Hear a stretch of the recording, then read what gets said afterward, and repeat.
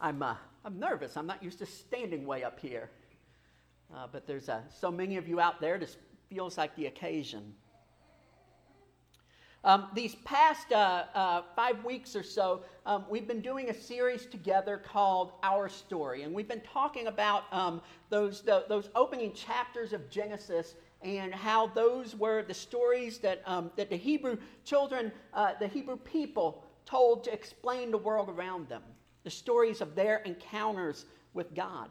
And we talked about how those stories are really all of our story.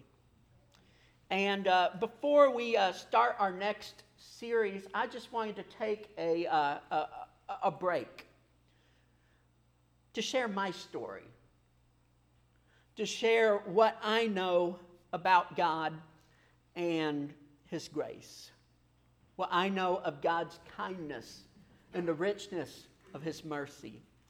I think you kind of have the right to know where your pastor is coming from, what he's experienced, and what he believes. And so I just wanted to take a few moments this morning to share my own story with you.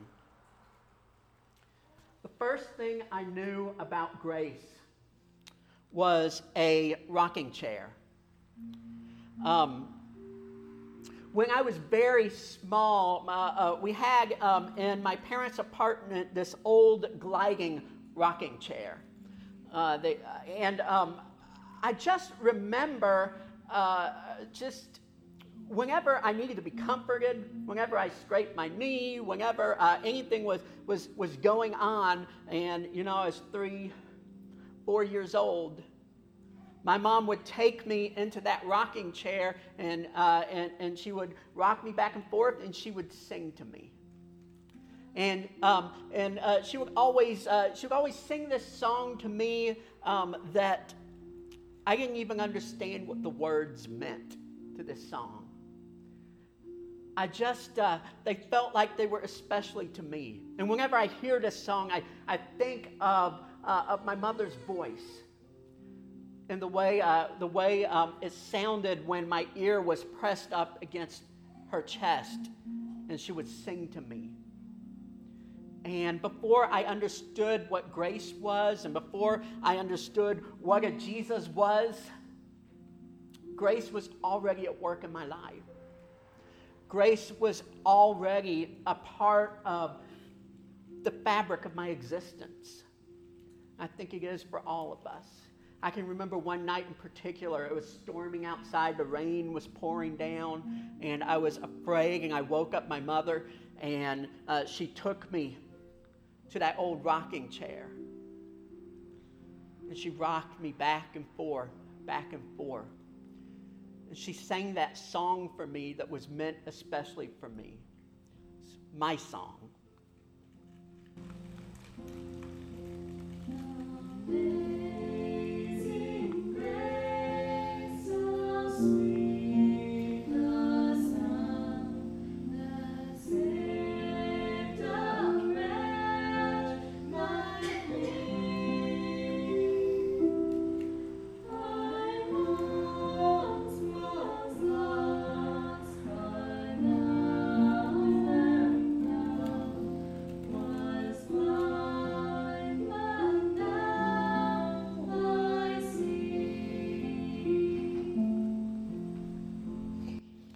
As I grew up, I came to know and understand grace even more.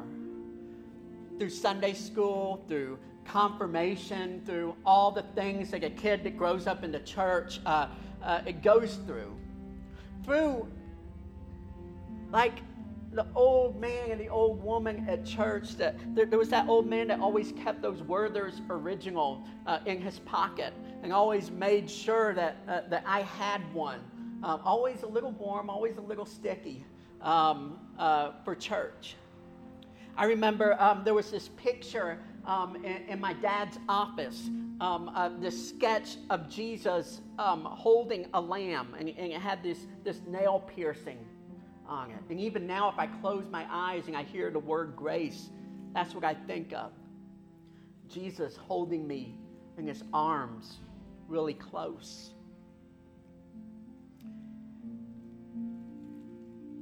as I grew into a teenager, the most powerful experiences of grace and the most powerful experiences of God I had was probably every year at summer camp. Thursday night. Those of you that have been to summer camp, you know Thursday night is always a real special time. That's always a time when we campers were invited to make some kind of response. And every year I would make some kind of response.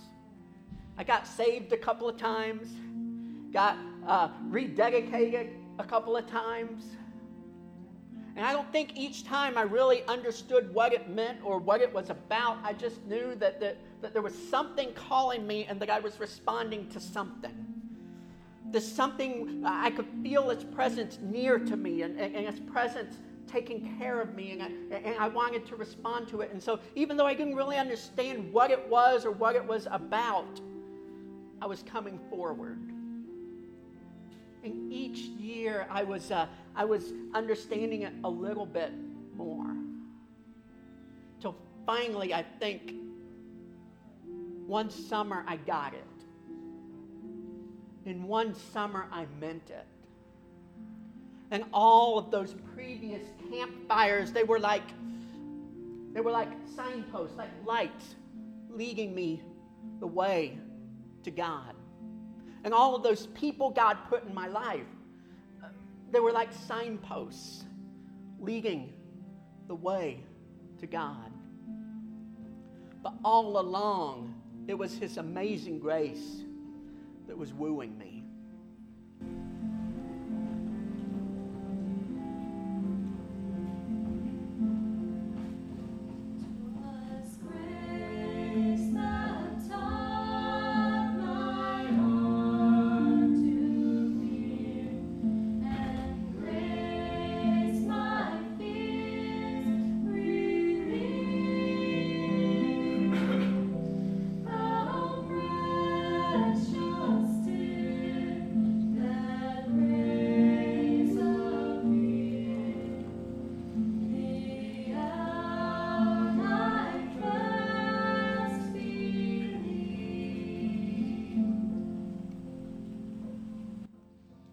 I grew up, got married, had kids, and I found myself as a youth pastor at a church. I backed into it, really. I didn't have this big grand epiphany. It was something that I started out doing in college part-time to pay for my pizza bill. And then, I took a full-time job, and then it just kind of stuck. And I guess I know that grace was leading me that way, and that God was shaping my life in a certain way to get where I am today, but I didn't recognize it at the time. Crystal and I had two beautiful girls together, Nora Grace and Savannah. And they lit up my life. And then we got pregnant again. I say we. Crystal got pregnant again.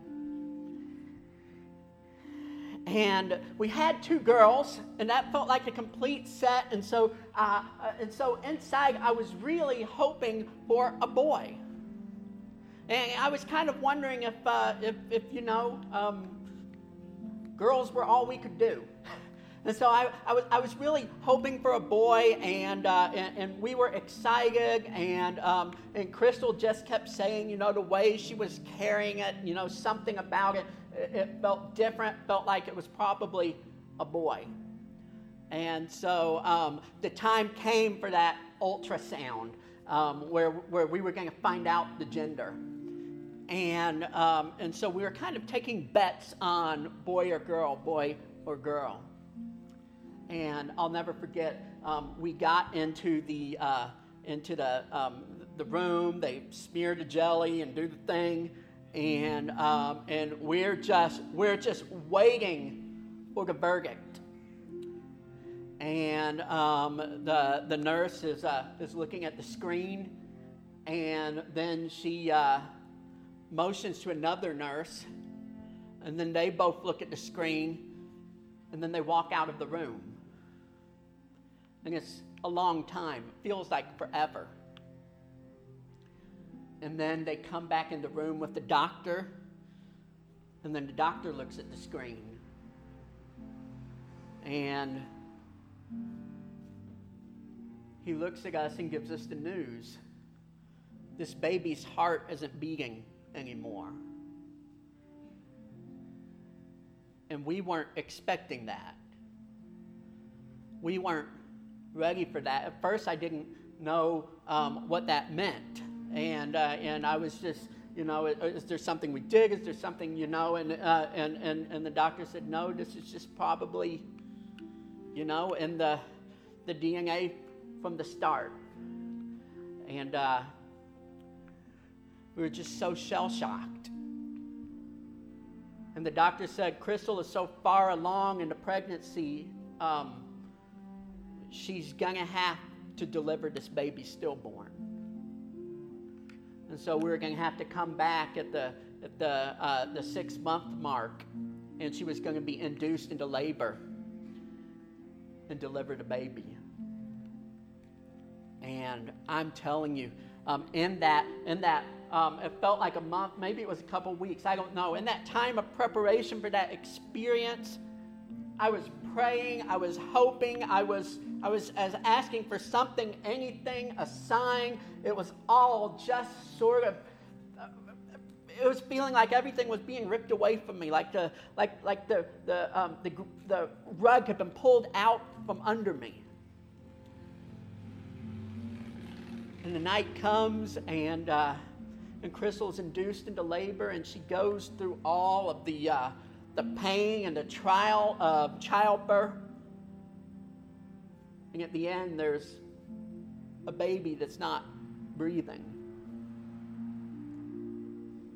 Crystal wanted to see the baby. I didn't. I couldn't. I thought it would kill me. I've seen pictures now. They put him in a little white shoebox, a knit cap on his head, one of those little King James New Testament and Psalms, and they gave him to us to bury. We named him Jacob because I was holding out hope that someday I'll meet him on the other side of that ladder between our world and that world beyond.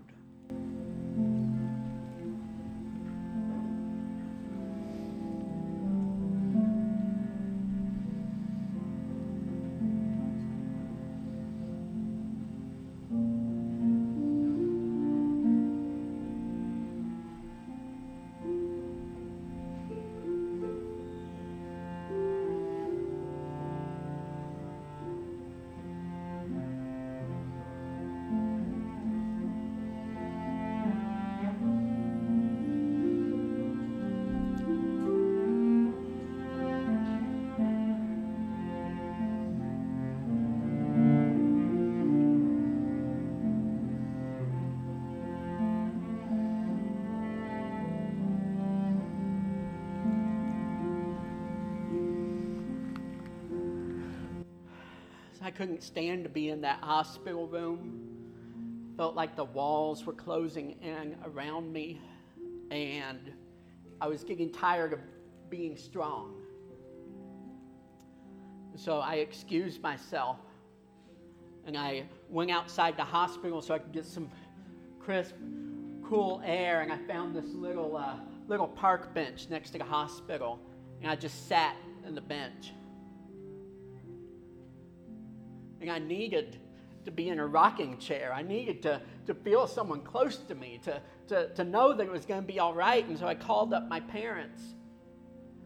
And of course, they already knew what was happening. And I tried to get out in words just kind of deliver, the news. I started talking, but then I was just sobbing. And my dad said, "We're so sorry for your loss, son." And we talked for a little bit, and I hung up the phone. And I just sat there on that bench, not knowing what to do.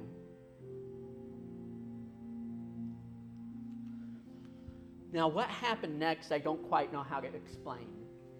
I told this story a couple of times and hoped that this running start would help me know how to put this into words. But the best I can say is suddenly I felt something around me. I felt God's presence. And I felt like I was being rocked back and forth. There was a calm, there was a peace that came into my heart. And I don't know whether I thought of these words, or I heard these words, or I remembered these words, but somehow these words were on my heart and they were on my mind. What Jesus said to his disciples: "I will not leave you orphaned. I will never leave you nor forsake you." I just kept thinking of those words over and over and over. And this peace, this calmness flooded into my heart. I knew it was going to take a while. I knew there was going to be a lot of rebuilding. I knew that there was going to be a lot of scar tissue, but I also in that moment knew I was going to be okay and that I wasn't walking alone. That grace that was there in the good times was going to be there for me in the bad times.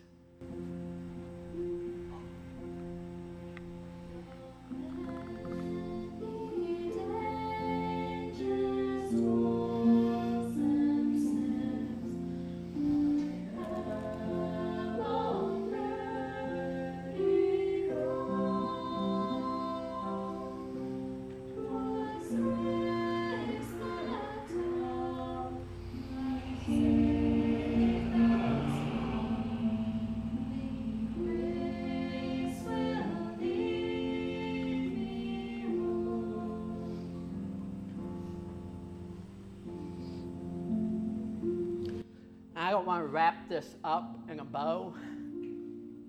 I was not healed overnight. There's a part of me that still isn't healed. But there are some things that have helped. One was, once Crystal and I got our heads together and decided we still wanted to keep trying, we did have that boy. Maybe you've met him, and he's like two boys in one, really. And we named him William Bruce, after both of our dads. But another thing is I began to tell my story. At first, just to some friends, at first just to people that would listen, and then in youth group to people that I felt like, needed to hear that God could be with them in the bad times. And then I was invited to tell it in church.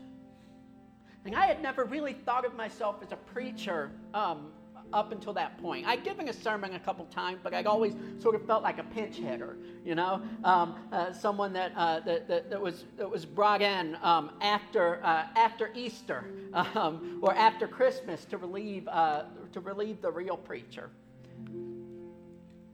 Like I told this story much like I'm telling it to you now. And the whole week and the whole month afterwards, people were coming up to me and they were telling me their stories of something similar or something different. But they had gone through tough times and they had felt God's presence too. And I realized that God was using what I was going through to heal people and to touch people, and and that somehow in telling my story that was healing me too. That somehow through my wounds and through my scars, God was able to transform that and to help me to be a blessing. And because of my telling this story, I'm here this morning. That was the seed of my call to preach.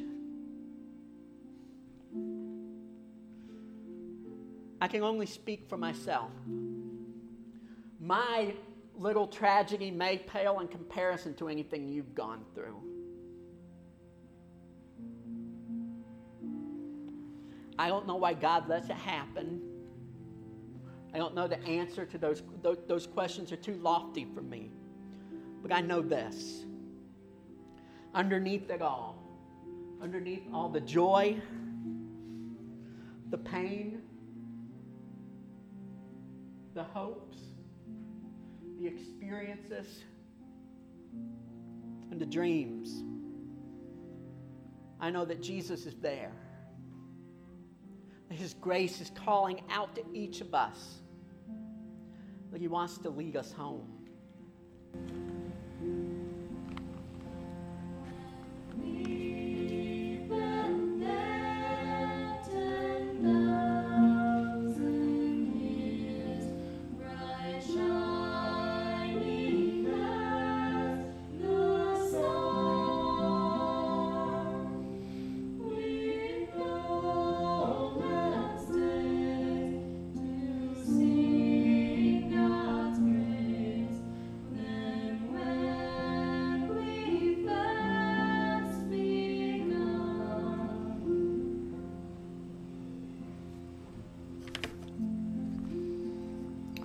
That's my story.